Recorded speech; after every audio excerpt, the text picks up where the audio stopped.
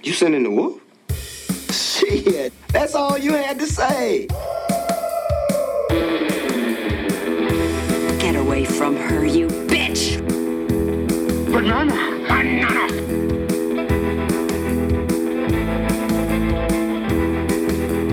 Aristotle was not Belgian. Fortune and glory, kid. Fortune and glory. You're not even interesting enough to make me sick. It's only an island if you look at it from the water. I'm your density. You think I'm gorgeous? You want to kiss? Hello, everyone, and welcome to the Season 1 finale of Sending the Wolf. My name is Clark Wolf. Thank you so much for joining me today. I love my guest. I'm so happy that she is my guest for the finale. I have Miss Jessie Maltin on the show. Jessie and I know each other, through various nerdy film activities, and it was such a treat to actually get a chance to sit down and talk with her. She's an incredible person. She's so knowledgeable. She has such a great attitude, and she just made for a wonderful, wonderful guest. She picked Seven Brides for Seven Brothers, which is her favorite movie of all time, a movie musical that I had never seen, even though I love movie musicals. And so we talked, but I'll be honest with you, we talked mostly about film and life and all of those other things with some Seven Brides for Seven Brothers sprinkled in. But we did get to the movie. We did talk about the movie. We talked about the movie within the context of watching it now. How does it hold up? Does it hold up? Could it still be enjoyable to fresh eyes today? Where did it fall within the timeline of the big Hollywood musicals in the 50s? And those kinds of details. We also had a special guest star in Mr. Leonard Maltin, Jessie's dad, who popped in on our sesh and gave us a little background on why this movie is one of Jessie's favorites. And it was just a great conversation. Lots of talk about family, film, and dogs. Lots and lots of doggy guest stars, which I love. So without further ado, for our season 1 finale, here is Jessie Maltin talking about Seven Brides for Seven Brothers.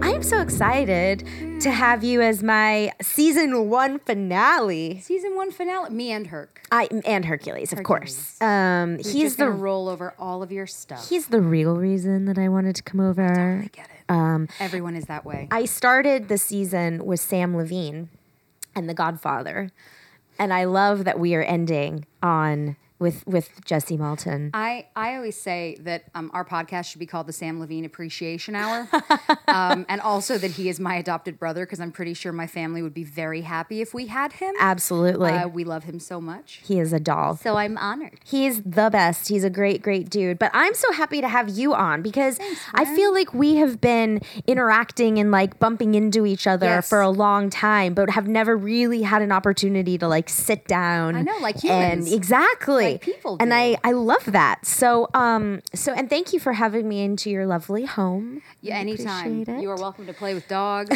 and stare at my mother's Royal British Commemorative Collection, which I'm very impressed by. We have so many Winston Churchills in this room. I said when I walked in, and I meant it, like I imagined what the house would look like, and this is exactly it. But in the best way possible. Yes. When I was in the living room, I was looking at all the collectibles, and I was like, that's so cool. Oh, that's so cool. Look at that. Oh, I know what that is. And all the books. Oh my, so many books. Have you guys, because I don't read all the books that are on my shelf. I buy them with the intention of reading them. Sure. And then, of course, I don't ever get to them. But are you a big reader? So I am severely dyslexic. Okay. Severely dyslexic. So I like the idea. Hi, Daddy. Hello. I'm recording with Clark. We're podcasting. Am I interrupting the podcast? No, Only you're a welcome guest star. Only a little. Hiya. We're talking about Seven Brides for Seven Brothers. She wanted me to pick a musical. You've seen it? You've heard of it? I've heard of it. I've seen it. I'm acquainted with it. He's the reason I'm obsessed. I love that. He's the because when I was 3 years old, Mommy, sorry, forgive me. My mother takes full credit for my obsession with Seven Brides for Seven Well, Brothers. she's the one who really got me hooked on the movie. And it's her favorite movie. And it became one of my favorite movies. And then when Laserdisc, remember Laserdisc? I sure do remember Laserdisc. Well, they put out a nice edition of this. No extras, but the whole film. And we showed Jessie the barn raising Yes. number. And she was about 3.5. And we said, you want to see more? No. Show it again. We had to show her the number again. And again. And again. And Hey, after- if it was today, it would have been Frozen. So After- you're Yes, lucky. yes. You're After lucky. a couple of weeks, we let it run. We didn't stop it at the end of that number. And she started getting interested in who are these people. Uh-huh. And we let that run for a while. And then eventually, she was willing to dive into the movie itself. Interesting. From the start. And From the she's- start. And From the she's start. never No, recovered. it's still my favorite film. I've got a poster in my bedroom. I love it. Howard Keel is the dreamiest. But it was the barn raising number. It wasn't the one where they have the dance off. Oh, it's the dance. That's It was the, so that- dance that- off into the barn raising. That's called the barn raising. Got it. The whole thing is, yeah. Because they have to build the So- barn after. Yes. Got it. Yes. I can sing That- the whole song It's a great number. every day. Oh, it's just fantastic. I will say, anytime either one of my parents mentions we don't know when you became obsessed with rainbows, I just show them that. Yeah. Because that whole scene is rainbow, and, Yes. and the brothers and their eventual wives Yes. are in rainbow Yes. outfits, and it was like, I hate to Here it is. be obvious, but right in front of your face. I won't interrupt anymore. You have not been interrupting. Thank you for letting us. Clark was just saying that she was asking about all the books. Yes. He Your is- collection of books downstairs. I was admiring He is a them. voracious reader. My dad, when we will go on vacation, he will bring 4 books, depending on size, and just go through. My mom's dyslexic Wow. too, so it takes us forever. Yeah. But this one will just, and then it's sort of like having a see and say, because he'll just periodically look up and just go, "This is a really interesting story," and read it to us.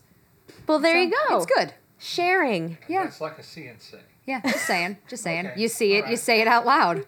Well, yeah. What's the one that when we were, I think it was the New Zealand Australia trip, help me, I don't remember which book I was reading. the movie that was based on this book, and you went and visited the place in real life by all the train stations. Judy Garland is in the movie version, Waitresses.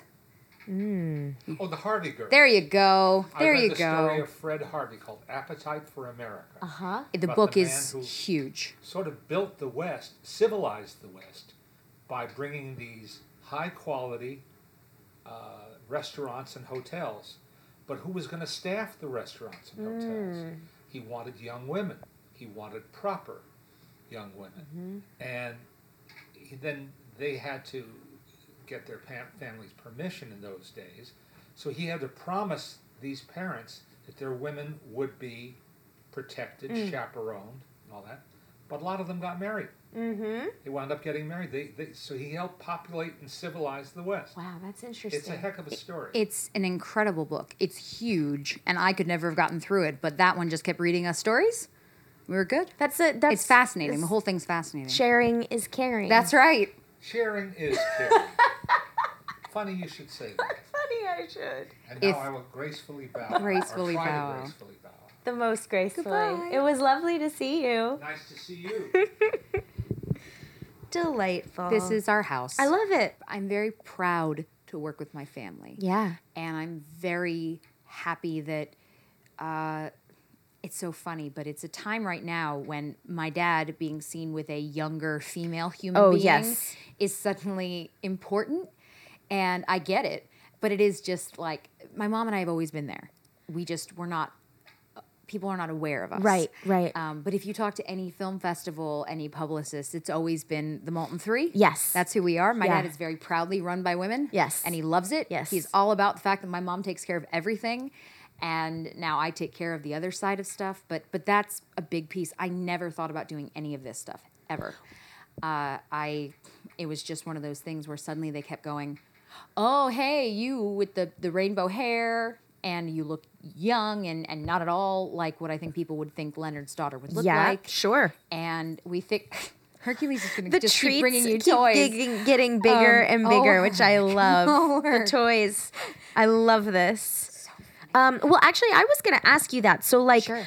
One thing that I've sort of discovered after doing this is my 30th episode of this Wow, show. congratulations. Thank you. And but one thing I've noticed is that one thing that always comes up is the gatekeepers. Yes, of course. Everybody has their gatekeepers, Yep. and it's not always the same person. You have one of the most famous gatekeepers Yeah. of all time, probably.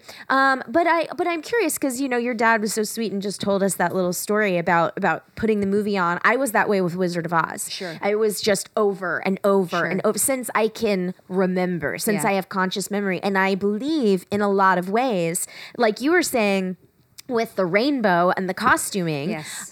Similar to me, I mean, when people ask me about like, especially the types of movies that I love or that I'm known for loving, Yeah. The Wizard of Oz is it. It's big, it's Hollywood, it's funny, it's scary. Yes. It's a musical.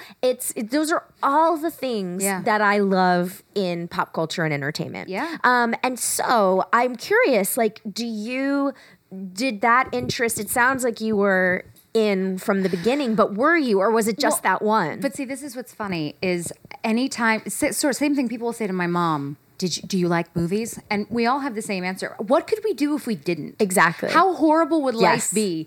How could my parents be married for this long if my Yes. mom didn't love movies? She loves movies. I don't think I ever had a choice. Right. And all of my dad's friends are some form of buff. Whether it's animation or, genre, whatever it is, I'm surrounded by these pundits. I'm surrounded by these brilliant people.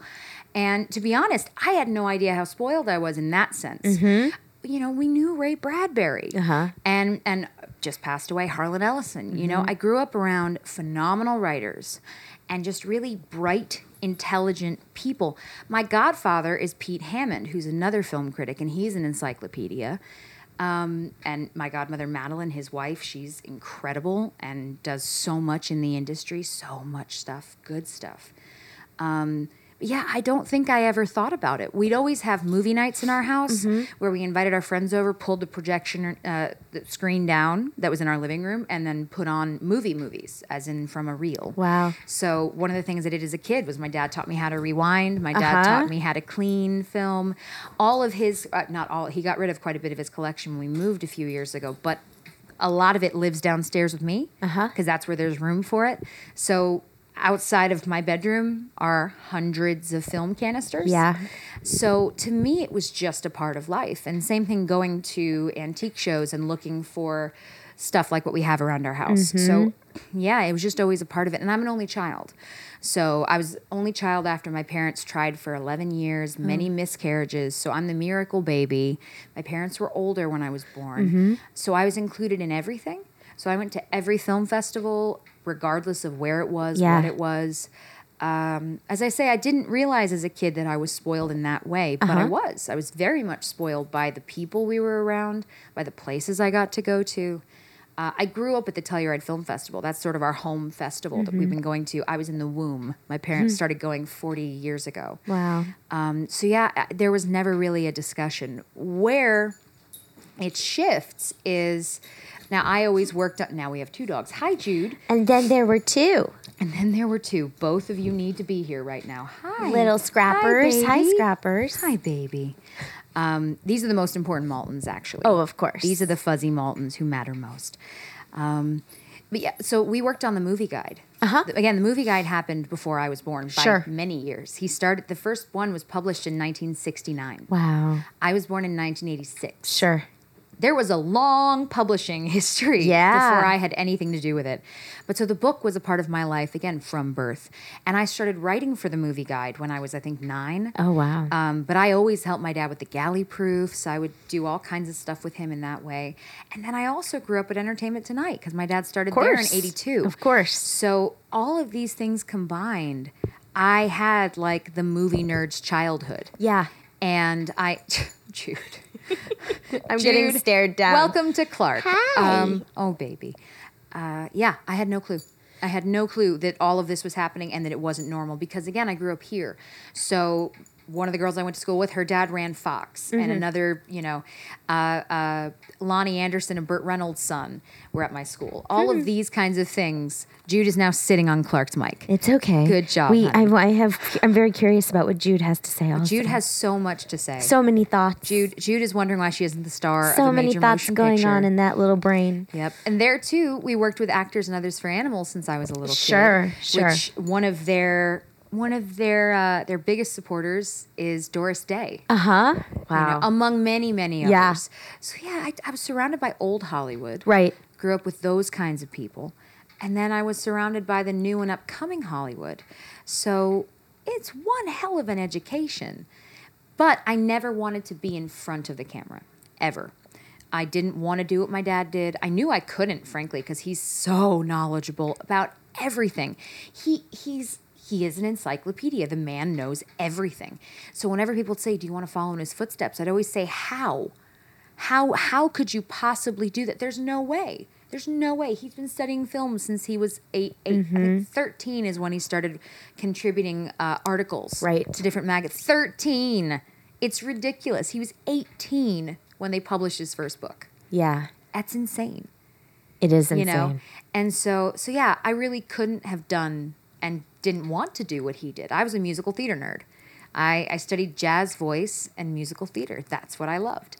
So yeah, I never ever wanted to be a part of any of it. I was always there because I've always gone to every shoot with him. I dress him, I do his makeup, I do his hair, forever. I buy all of his clothes, and it's been that way since I was about 9. Wow. So I was always at ET. I was always sitting in the booth. I've said this a lot on our podcast. The people at ET treated me like gold. They could not have been more kind to me. And they let me go and do everything. I had free reign, and we were at Paramount. That's crazy. I got to run around Paramount like it was my backyard. Yeah. That's crazy. That's great. So all of those things combined, it was just my life, and I didn't know that it was anything special because the kids I grew up with, a lot of them are the same way. Sure. And as it's now that I'm older, I look back and I go, holy shit, I'm so lucky. Yeah. How did this happen? What lottery did I win? But yeah, so for my dad and I working together, the first time we ever did anything publicly was when I was 12. My dad wrote a book called I think it was called The Family Film Guide, something like that. And I was the editor. And they wanted to put me on the cover. God bless my dad, he didn't let them. Because if I had a book with my 12-year-old self on the cover, I would have killed him. And then every now and then for Father's Day things, people would ask if we would do something together. Sure. And so we did periodically, Sure. but not that often. And then once he started doing the podcast a few years ago, starting with Earwolf, Right. His partner initially was Baron Vaughn, who is fantastic. Yeah. We love him.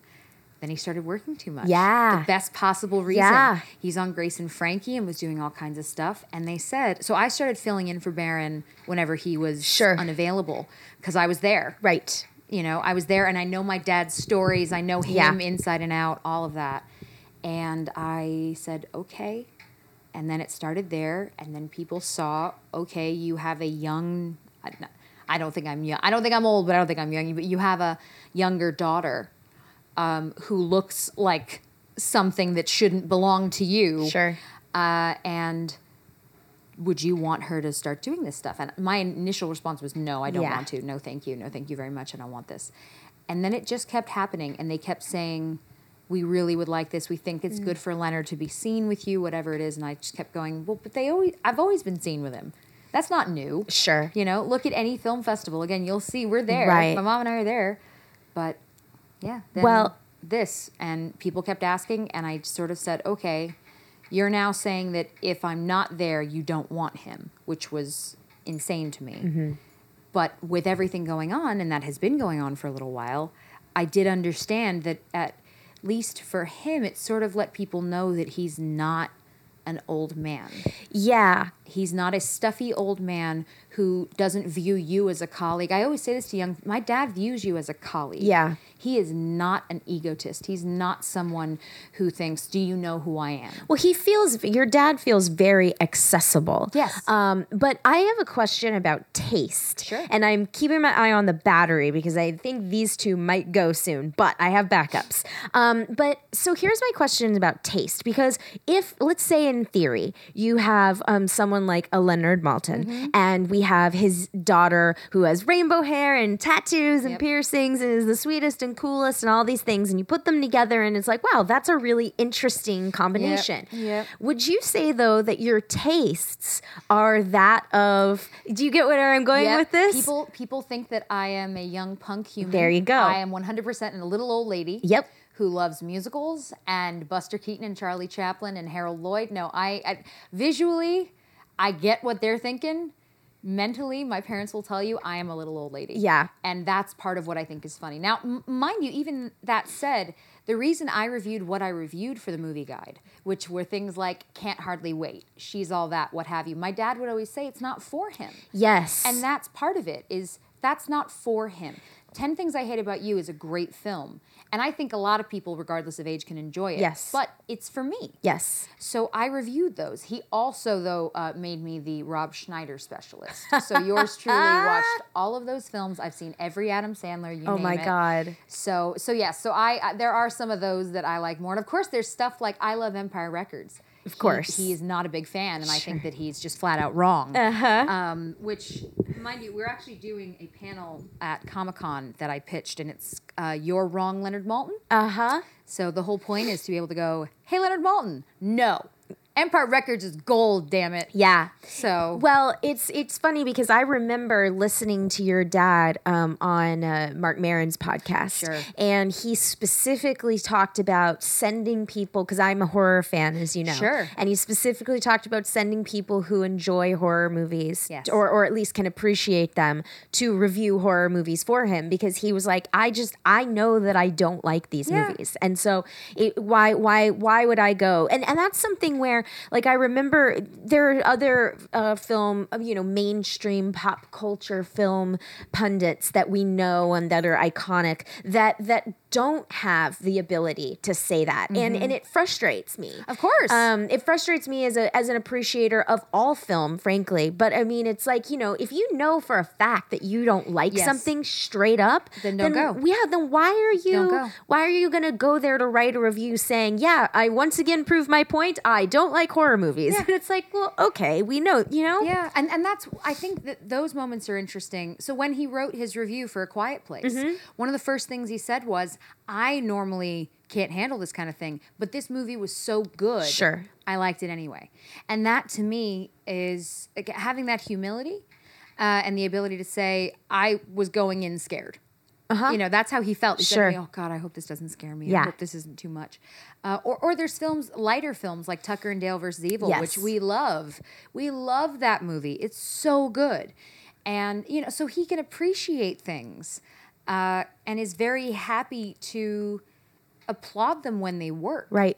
But he knows he doesn't want to see Saw. Well, and that's He the knows thing. he doesn't want to see any of those That's the films. thing I was going to say is that, like, so for instance, I find myself as not only a female genre fan, but like a person who studied genre, is very politically active. Sure. I find myself often defending some of the mid-aught movies, specifically Alex Aj's Hills Have Eyes and Eli Roth's Hostel. And I understand that these on the surface, like when you look at the poster or the trailer and you see what they're selling, they're not selling political commentary. They're selling the quote fingers torture porn, which is a term I hate, but that's fine. So the point is, though, I often wonder, like, sometimes I have this urge to, I do it with my dad sometimes, where every now and again I'll kind of go off on a tangent and I'll be like, well, actually, what's interesting about Hostel is really about xenophobia. It's about the Bush administration. It's about American entitlement and going over to Eastern Europe and calling them names and acting like, you think that you belong there and you are entitled to everything around you, and them saying, no, you're not. And the douchey Americans paying the consequences. consequences. I mean, that's what Hostel is about. They do it in a very, Eli does it in a very Eli way, but those are conversations where like I am dying to have them with people who are respected in the industry, and which is why I write about them or talk about them so frequently, you know? But anyway, I say that to say that it's like, taste is something that's always very interesting to me, and knowing one's taste, and also being able to, like, for instance, A Quiet Place. Structurally, I love A Quiet Place. Structurally, storytelling wise, it is a great film. And it is something where I could imagine that a quote fingers Leonard Maltin could go in and go, I was scared, but I really liked this, and it's a great film. Worth it. It was worth it. That's what it is. It was worth it. But this is where I wonder if, like, and I know that I could never get him to do it, but I wonder if I could get a Leonard Maltin to go into a hostel and be like, okay, I know you don't want to watch this, and I know it's going to be upsetting, but if you look at it in this way, are you able to take from it, you know? We've actually had an interesting experience. We started going to Fantastic Fest. Yes, it's my favorite fest. It's so good. It's amazing. It's so good, and I love it there. And I love the people I meet, and I love the friends I've made. Yeah. And I got the email a few weeks ago saying, now, you guys are family now, but I assume you're coming. I said, I'd like to see you stop me. Yeah. I'd like to see you not let me into the festival. I love them. But because of that, so they said, okay, well, what jury would Leonard want to be on? And I went, I don't know, you guys. And the short film jury. honestly.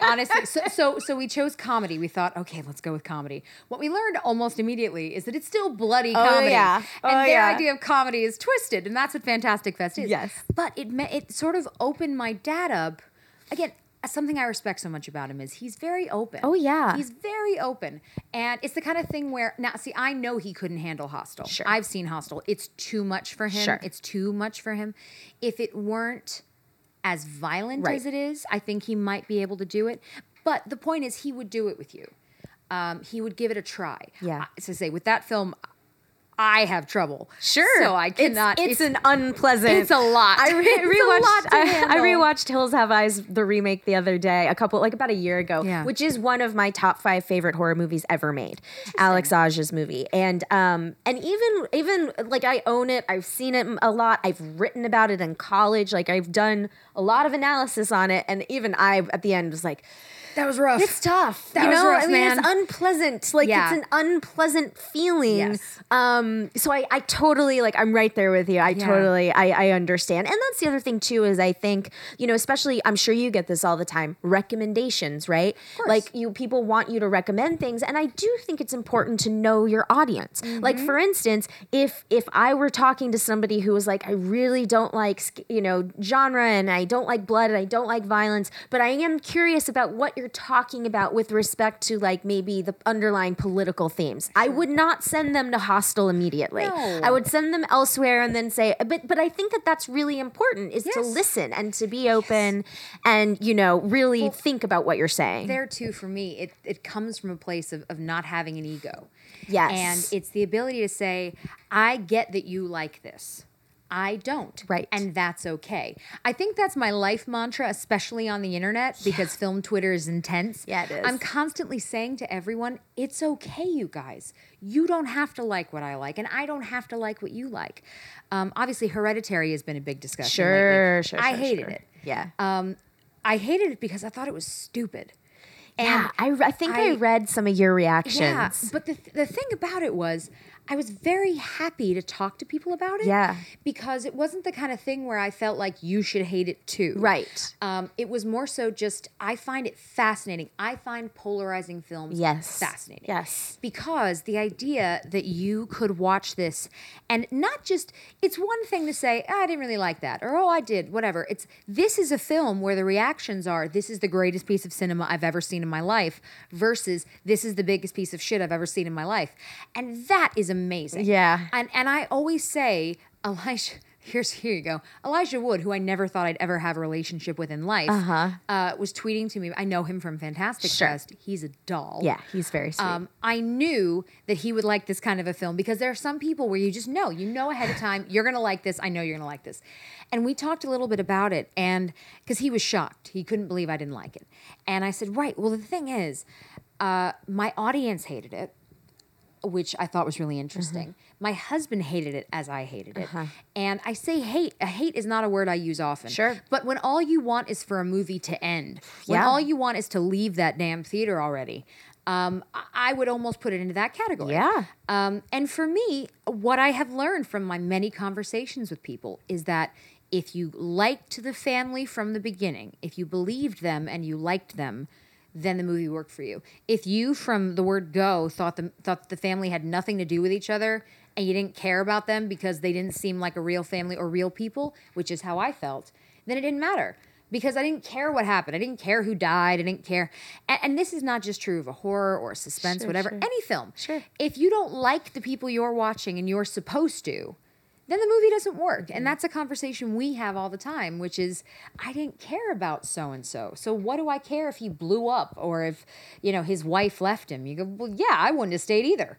Yeah. So I think that was my thing with Hereditary is I didn't want to spend any time with any of those people. It's funny because I was out. I'm in the middle. I've Sure. seen it twice. I need to see it a third time. One thing I do appreciate is the craft that went into that movie is so thick. Yes. Like everything is so plotted. And even if it doesn't all reconcile, which has been sort of my biggest issue with the movie overall, I still really appreciate the swing. Again, it's all under this same umbrella of respect. Right. Of not looking at anything as, I hate this and so I'm going to hate everything about it. Of course. I like to find good things. Right. And so with that film, 100%, I can say, it's shot in a really interesting way. And the way that they use the miniatures and they go in and out, like it's a mind fuck. It is. So I respect that. And I also say to people on a very regular basis, if I were a filmmaker, I wouldn't want anyone to say, it was meh. Right. I would want you to love my movie or hate my movie. I would not want you to say, it was fine. Yes. It was okay. Absolutely. No, you don't spend that kind of time and put that kind of energy and love. Films are not easily made. And a film like that is definitely not easily made. So I look at that filmmaker and I say, good job. Yeah. Good job. You did it. You went all the way with this in the same way that it's like you have a great cast of people. A great cast of people. Ann Dowd is the best. Yeah. That woman can do anything. I love her. And of course, Toni Collette and Gabriel Byrne and everybody else. You have a great cast of people. So it's the kind of thing where I'm very happy to find the positive. Sure. I feel no need to bash every aspect. Sure. Yeah, and I think too it's interesting because we were talking about like family dynamics earlier, and I think one of the reasons why I kind of fell in the middle is because I feel like my family unit was very dysfunctional, but if you were on the outside looking in, you would never know that. Interesting. And so I recognized, like, not 100%, but I recognized some of the things. Sure. And was kind of like, I know what this is. Yeah. And my biggest thing was ultimately, I felt like Toni Collette gave an incredible performance, but I also felt she was miscast. But that said, I felt like it was a bit my issue. So I have an issue with the Stanley Kubrick's The Shining because Jack Torrance for me starts at a 9.5. And it's like, this of course, how else was this gonna go? Yes. You know what I mean? Yes. Which, and by the way, endlessly entertaining to watch. He is truly the big bad wolf in The Shining. And it's fun to watch him play cat and mouse. But from a character perspective, like there's no, Stephen King's novel is like way more about, the descent and all this. Yes. So I liken it to The Shining in a lot of ways, where I felt like Annie, Toni Collette's character, starts at about a 7.5, 8. And so my whole deal was when I walked out of it, and especially like the reaction with horror fans losing their minds. The Elijah Woods, I saw Elijah do a Q&A actually at South by, where he was just like, his questions were basically just like, so this movie's great. Right. Like, well, that's not a question. But the point I'm making is that when I walked out, I was really surprised at horror fans losing their minds because I was like, well, how else did you think that was gonna go? That's what I mean is to me, there was nothing there that Nothing surprised me. A lot of people too. This is what's crazy is people talking about, oh my God, this got under my skin. Yes. This scared me in a deep way. Yes. People were talking about it and they were getting like, this is disturbing. This is not okay. And I just sat there going, really? Yeah, just Really? Really? Yeah. All right. Okay. You know, and again, and I would never take away your experience. No. But it was funny for me because I'm an easy crier. I'm one of those like Sure. I'm definitely the audience member you want because I'm like I'm in you guys. Yeah, I'm in it. Whatever same. you want, I'm there. But this for me was just like It I didn't don't land. Understand? Didn't None land. of this is scary, and I don't care. That's so and I funny. just want it to not be happening in front of my face anymore. That would be great. You know, it's this is it is. It's like you said. You'd rather there be a real reaction than just it was Yeah. whatever. Yeah. Well, actually, I want to ask you kind of not really similarly, but I'm curious when I was watching Seven Brides, I had never seen it before. Right. Okay. So what did you think? So, well, I thought it was very, it felt old fashioned to me, which is not necessarily a bad thing. That's okay. But I had a question for the context of the time period, my musical theater maven. Because, so for instance, I'll give you an example. For me, when the first time I saw Singing in the Rain, I was, I think in college, and I was in a film class, and I specifically remembered thinking, this is still funny. This is still entertaining. It holds up it beautifully. holds up, It right? holds up beautifully. And I would argue that with Seven Brides, having seen it only for the first time, the choreography in this movie is the athleticism It's nuts. on display It's nuts. is so astonishing. And I love all the wide, beautiful shots. And I love all the long takes. But you know what's cool about these in Seven Brides is they don't feel static, you know? And so it feels cinematic and it feels like he's really capturing the fact that they are doing this musical, right? Yes. But Seven Brides is after, chronologically, it's after American in Paris, it's after Singing in the Rain. And I just thought to myself, that is so interesting to me that in a time period where you have something like Seven Brides in between American in Paris and Singing in the Rain and Guys and Dolls, Yep. you know, and there's this Yeah. very wholesome, traditional, almost sentimental in a way, Very much. piece. Yeah. Does that make sense? I don't know how the hell it happened. Yeah. I don't know. And I've gotten to see it on the big screen many times, which has been incredible. My dad has interviewed Stanley Donen, the director, and I got to meet him, and I That's definitely awesome. cried a little bit. I have a photo of my mom and I with Jane Powell where we are definitely out of our minds. We're so happy. I don't know how it happened when it happened. I think that you can look at almost everything that Howard Keel did, and it was always more old-fashioned. Yes. Whereas Gene Kelly tended to play more current. Yeah. And I don't know if that has to do in part with just who they are and how they look. Sure. I think if you put Gene Kelly, though, you know, with some of the brothers, he maybe could have been a brother. Yeah, he But totally he could have couldn't been a have been brother. Adam. He No. couldn't have been Howard Keel. But yeah, Howard Keel, because he's in things like Kiss Me Kate. Yeah. You know, and that's a very specific kind of a look in a show and all that. So yeah, I don't know, honestly. I don't know how it happened when it happened. One of my favorite things about it is that people will immediately go in and say, oh, it's awful, it's so misogynistic, it's this and that and the other. And every time someone says it to me, I say, but Millie is the boss. Right. And I feel like if you do look at it as being men are better than women, what have you, then you're not really paying attention in the right way because she's the one who controls everything. She's the one who teaches them everything. She's the one who, I mean, even when they kidnap the girls, Right. they think they're following her orders. Right. They think that what they're doing is what she suggested that they do. Right. So what they are is just sort of hopeless. And they go into things saying, oh, well, this is what Millie would want us to do. So at no point are they going, I mean, we as men, we know best. And the only person, Howard Keel is the only one who kind of has that mindset. And he just keeps being proven wrong. Right. He just keeps being proven wrong. So I get where people would feel a certain way. But I think that if you know the film and if you really watch it in that way, where you don't just take it at surface. I mean, you're talking about looking deeper into something. I get that you could watch it and just say, oh, so he found a bride, took her home, she was up for it. Then they kidnapped some girls, decided to get married, threw some axes in the back. Sure. You know, it's not that, though. It is, to me, it's a lot more.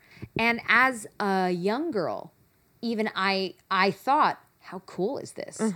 You know, especially because she's tiny. In real life, Yeah. Jane Powell is teeny tiny. So watching her next to Howard Keel Yes. and everyone else in the film, you know, this teeny tiny person and character could just own these people. She's definitely I think I would say that maybe the pushback, because I agree. I went back and forth. Sure. And you're not alone. Yeah. You're not alone at all. But I do think that there's something kind of motherly about her. Yes. And that sort of this weird, like, you know, okay, so she's been brought in. Well, but she does say early on, he's like, well, now you guys are gonna have hot meals, and she's like, oh, so I'm the help? This is the thing you, I mean, you married me because you think I'm help. That's not like what we're doing here. I'm your wife.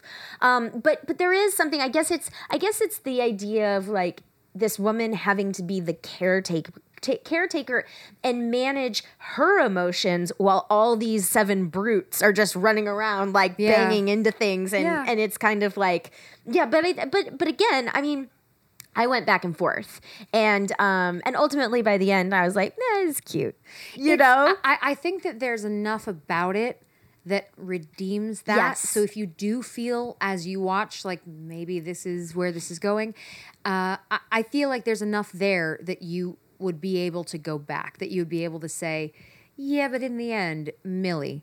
You know? And yes, she had to be a caretaker, but part of it is you see that that's who she is to start. Right. And so she sees this as an escape. She's a romantic. And this man comes and woos her, and she says, okay. And you know, she's picking flowers and they're going up in this, and she's just thinking, oh my God, I've finally found somebody. I can't believe this is happening. And then it all goes to hell. Right. And she does. She immediately fights back and pushes back and says, no, this is not what we agreed to. Yes. No. And then I think as she sees the brothers that they're good people, that they need a mother. She's a bit Wendy. That's the other thing I always think is it's a bit Wendy in the Lost Boys. Yes. And so as much as part of you would say, oh, I can't believe they're having him do this, on the other hand, I know that I would do the exact same thing. Yeah. I would grumble and then say, all right, everybody, come on, let's clean up, let's do this and that. And since they love her, I think that's the other bit for me. Yeah, is that they do love her.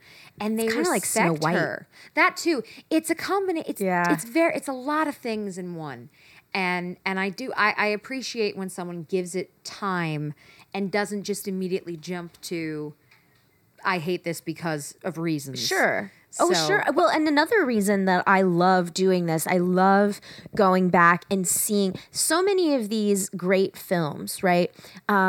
You know, whether or not you enjoy the piece that you're actually watching, it's really fun to see how they have influenced things that have come after. And this applies to music. This applies Yes. to everything. When you find out that damn near every hip hop song is actually based on something from the 30s, 40s, 50s, 60s, you know. Sure. And you go, oh, no, this isn't new. Right. You know, they sampled stuff from the 70s constantly. Everything is influenced by something else. I also say that no one should feel funny about not having seen something. Oh, yeah. My only judgment ever is if you don't want to try. Yes. My judgment is if you say, I don't watch subtitled films. And I say, why? I won't watch this. I won't watch that. Well, why? I mean, obviously, I have genres I'm not really into. I'm not an anime person so much, though I have nothing against it. Yeah. None of my friends were really into it, so I never really watched it. A lot of Japanese cinema is that way. I have friends who are so well versed in it, and I just haven't seen that much of it. But if you tell me I would really like to share this with you, Right. I will happily give it a try. Absolutely. Anytime. But I think that's it. People write all the time to us and they just say, I haven't seen Citizen Kane. I haven't seen this. I haven't said that. And I always say, well, first of all, if you don't like it, that's okay. Right. Because nobody can be forced to like anything. But I also know that it helps a lot when you have context. I've told this story a lot because I think it's important for people to know. My dad's favorite film is Casablanca. The first time I watched it was not with him, and I knew that Ingrid Bergman was beautiful. I knew that Humphrey Bogart was suave as hell and cool, and you know, throughout the whole thing, you go, well, this is beautiful. Visually, you get it, but it didn't hit me in the way that I know from my dad always talking about it. So one time, TCM asked us to do a live tweet session through the film, and I'm sitting with my dad, and I'm doing it as he's dictating, and I'm typing, and he's talking about. I said, so what are they doing here? He goes, oh, well, that's because of this and this and this, and this is the historical, and this is what happened, and this is how they shot this, and this is what they made sure they wanted to do. And as every piece was put into context, the movie became everything. Yeah. And so again, I say to people, don't ever think that you have to like something, and don't ever feel the pressure, because in some cases you need that context. And I did. As I say, I liked it. I don't think anybody could watch Casablanca and not get that it's something special. Sure. But I also understand that when you're told something is the greatest of all time, again, Citizen Kane, when you're told that Orson Welles is the be-all, end-all god of film, and you watch it and you sort of go, but it's a bit over the top, it's a bit this, it's a bit that. Yeah, but it also would help to hear someone tell you that this was the first time this ever happened. This was the first time anyone ever did that. He was 20, I think he was 25. How old was he? Was young. And, you know, so to know all of those pieces and to know how much those kind of films have influenced everything. Maltese Falcon or Hitchcock, same thing. Now, I think Hitchcock holds up really well for the most part, though, too, there can be cheesy stuff. Sure. But, you know, you can't watch it with today's eyes. You have to try as best as you can. And my dad has been teaching at USC for 20 years, and he'll show them stuff. He'll show them Ray Harryhausen. And honestly, sometimes they just won't get it. And I understand, because these are 18-year-old kids who, for them, it just looks like terrible effects. You can't really turn back the clock enough to say, no, this had never happened before. We never saw this. I've had people say to me that they don't think King Kong is very scary.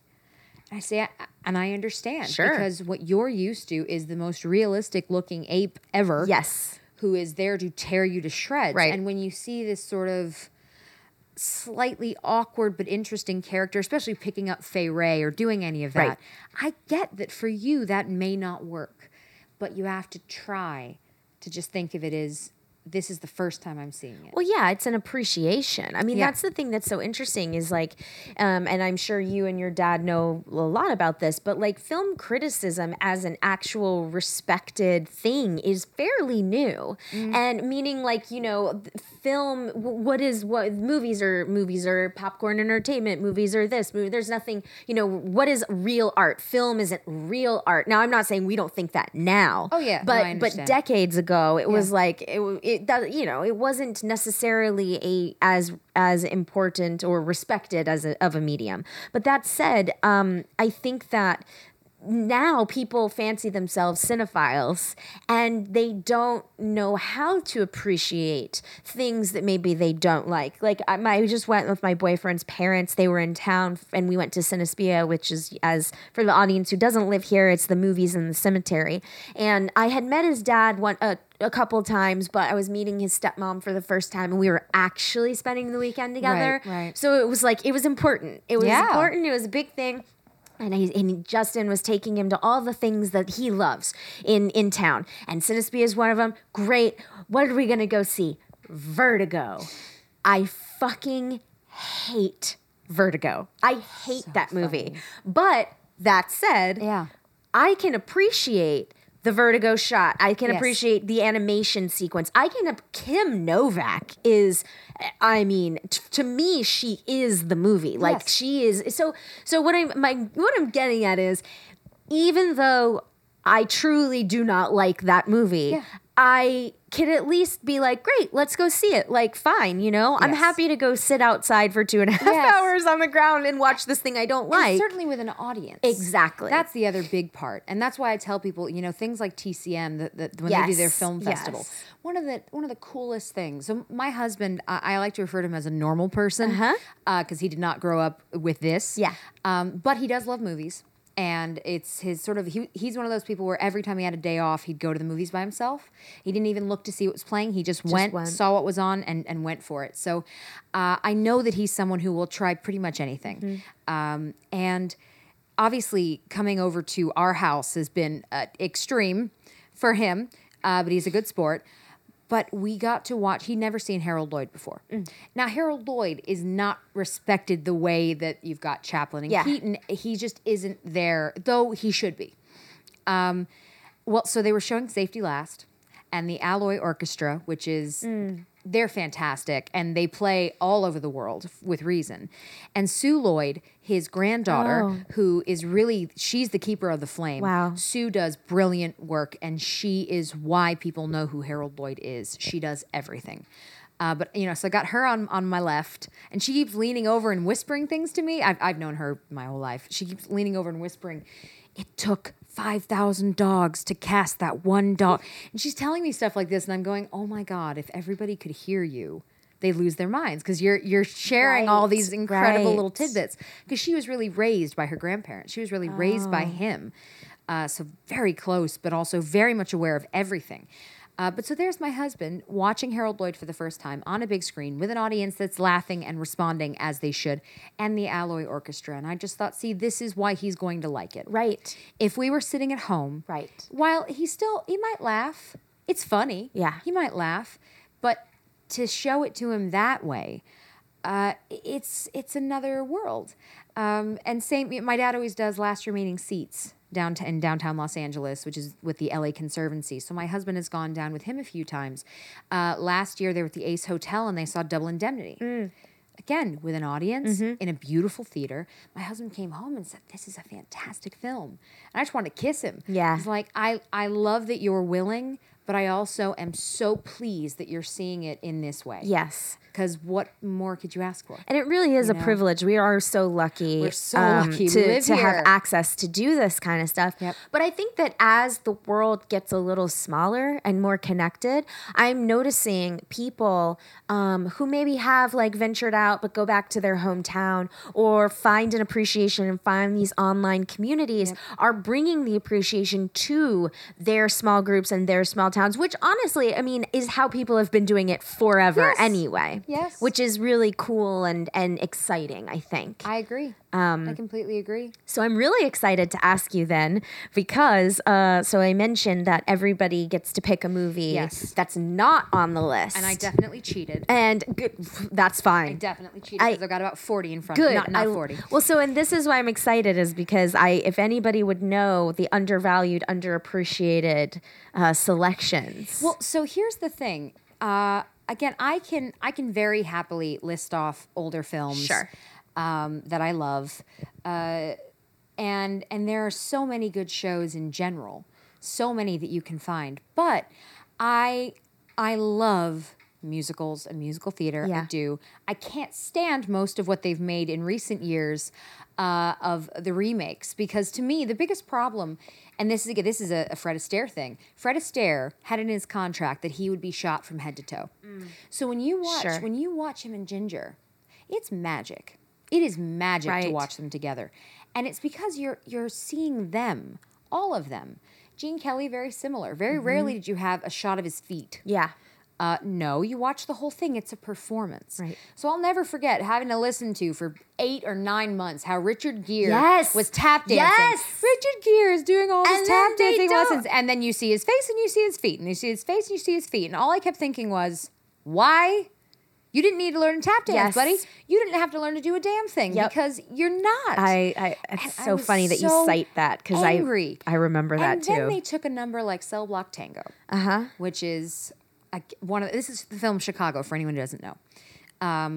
They take Cell Block Tango, which is funny, and they tried to make it sexy, and I got very angry at it. Because why? Yeah. I don't understand. Sweeney Todd, you cast people who don't really sing. Yeah. Why? Sacha Baron Cohen's one of the best things about that movie. Yeah. Because he's actually a performer, a real performer in that way. I love Helena Bonham Carter. I do, but she can't sing. Right. And she'll tell you she can't sing. Right. So why would you have her be that? Why would you cut out the opening number? You know, things like that. So I'm definitely where I can get very nerdy and technical is all of that kind of stuff. But so my I was trying to think about stuff that I love. And there are some where like The Birdcage, Yes. which just has a lot of numbers in it, but is one of the funniest films you'll ever see in so your life. good. Songcatcher, which a lot of people do not know. It's from 2000. And it stars Emmy Rossum, directed by Janet McTeer. Am I right? No, sorry. Starring Janet McTeer. I'm going to pull this up so I get it all right because it's been a while. But it's one of my favorite movies, my dad's as well. It's directed by Maggie Greenwald and written by her as well. And it stars Janet McTeer and Jane Addams, who's always so good in everything she does. Pat Carroll. Ursula. Exactly. Ursula, Aidan Quinn. Like, I'm looking through, it's all just really good people. But it's gorgeous. It's about this female doctor of music who decides she wants to go into the Appalachian Mountains to collect their music. Oh, that's To interesting. write their music down, to record it, because she's worried that it will disappear otherwise. And Emmy Rossum is one of the young girls who lives in the mountains, and she sings a bunch of her songs and becomes sort of her right hand. It's wonderful. It's slow. It is quiet. Similar music to "Oh Brother, Where Art Thou?" Just beautiful, beautiful film. That I say, my dad and I recommend it to everybody because it's so good. Kinky Boots is one of my favorites ever. I love. Hi, Jude. Kinky Boots is one of my favorites ever. Hedwig and the Angry Inch. Yes. I love A Life Less Ordinary is one of the strangest things you'll ever see in your life. It's Ewan McGregor and Cameron Diaz. Yeah. I wasn't always sure if that movie really existed or if I dreamed it in my head. But the ones that I think specifically for your audience that I would really recommend to them, Little Voice. I've heard of. I Little haven't Voice seen that one. it's years. Oh, I'm sorry, Jude. I can't pet you because I'm trying to look this up and make sure I have everything. Research. She's so good. She's She wants to help me. So this film stars Jane Horrocks. It's a British movie. Michael Caine, Ewan McGregor, Brenda Blethyn, Jim Broadbent, all kinds of good people, and it's about this.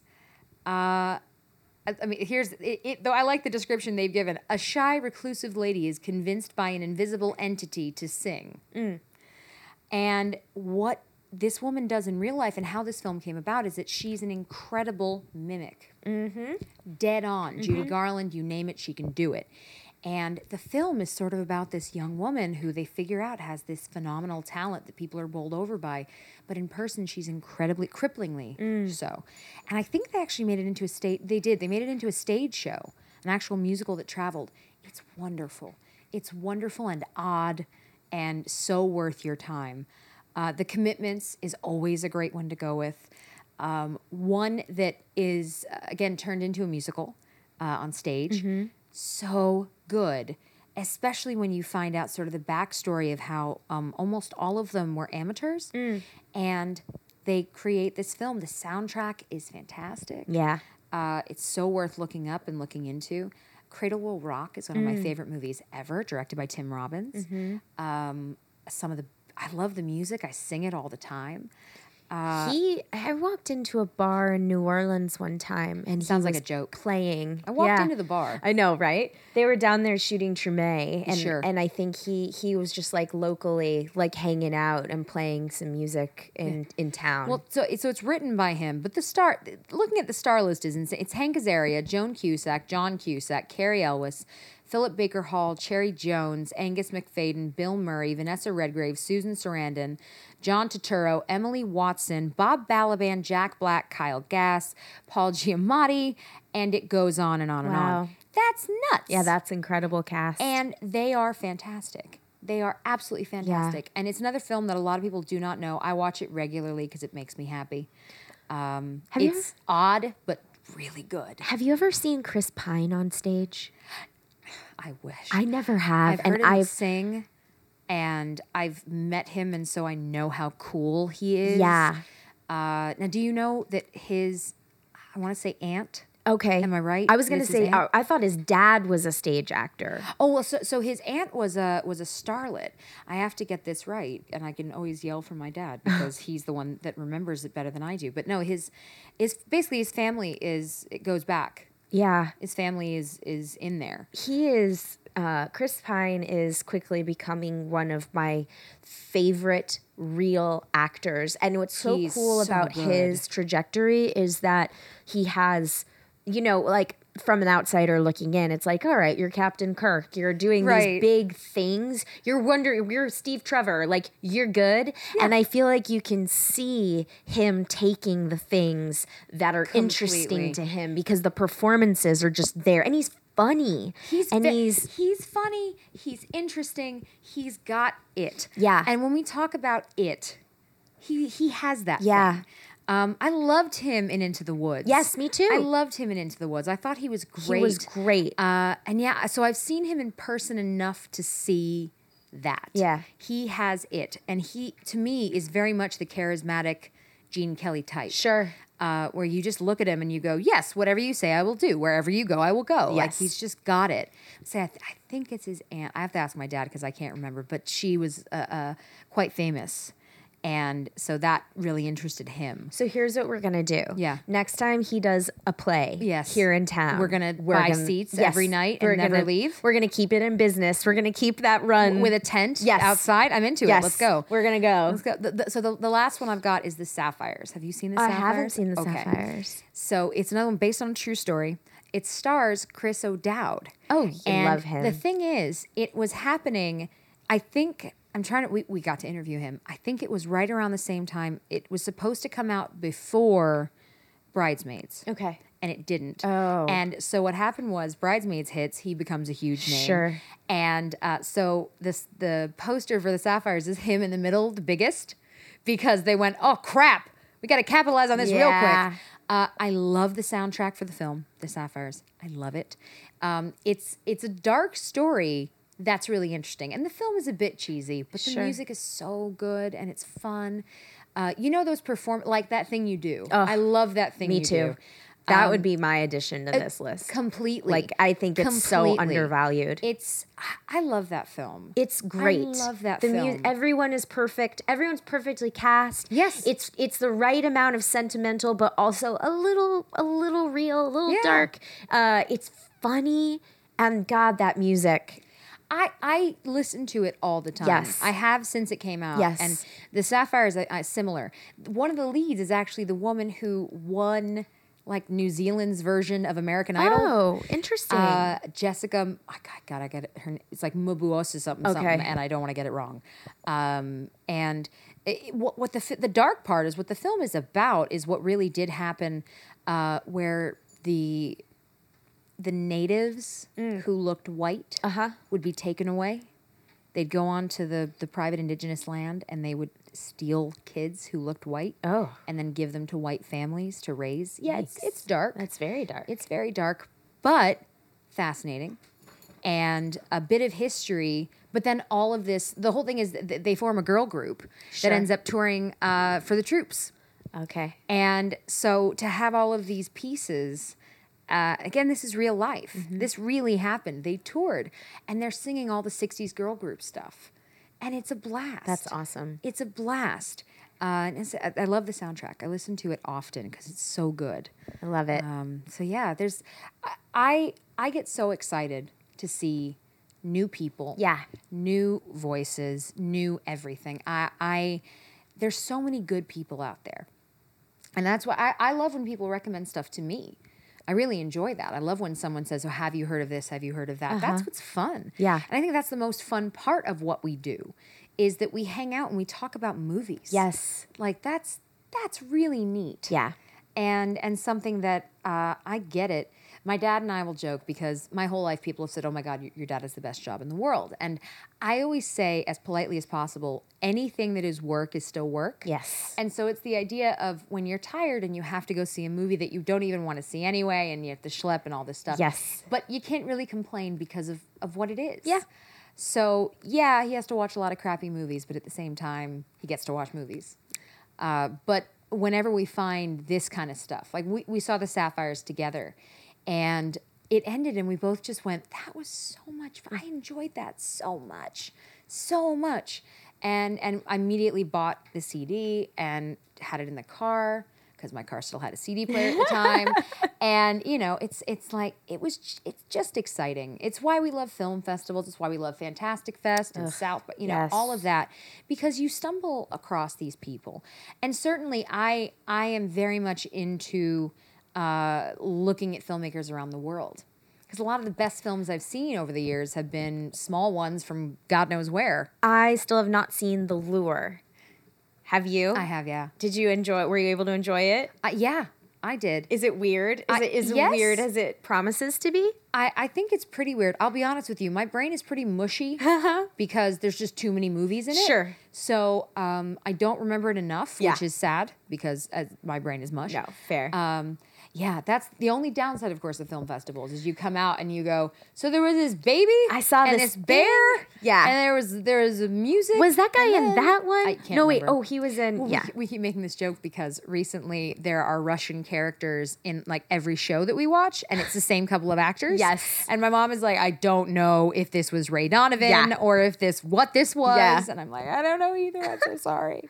It's hard to keep it It's all all straight. the same now. Fair enough. Well, I feel like everybody has lots of recommendations. I'd say that's one of my dad had a show called Secrets Out, and the whole thing was just finding hidden gems. And we love when we have different people on our show, we love saying, what are some movies that you love that you're really into? Yeah. We haven't aired the episode yet, but we just interviewed Colin Hanks, who's such a doll. He is a doll. But he's made a lot of really good movies that people do not know about. Yeah. The Great Buck Howard is one of our favorites. But yeah, that's something that we always try to do. We always try to highlight the movies people missed and do whatever we can to champion them. I love it. Yeah. Well, this has been such a treat. Thanks, Fred. Thank you so much, Jessie, for welcoming me and letting me come and chat and Pet the dogs. Pet the It's dogs. mostly about the dogs. It really always is, Oh, isn't gee. it? And what a beautiful way to close the season. Thank you Yeah. for doing this. Thank you, lady. And you're all very smart to listen to Clark. Oh, well, thank you. Yes, you heard it here first. I'm putting it on a business card. That's right.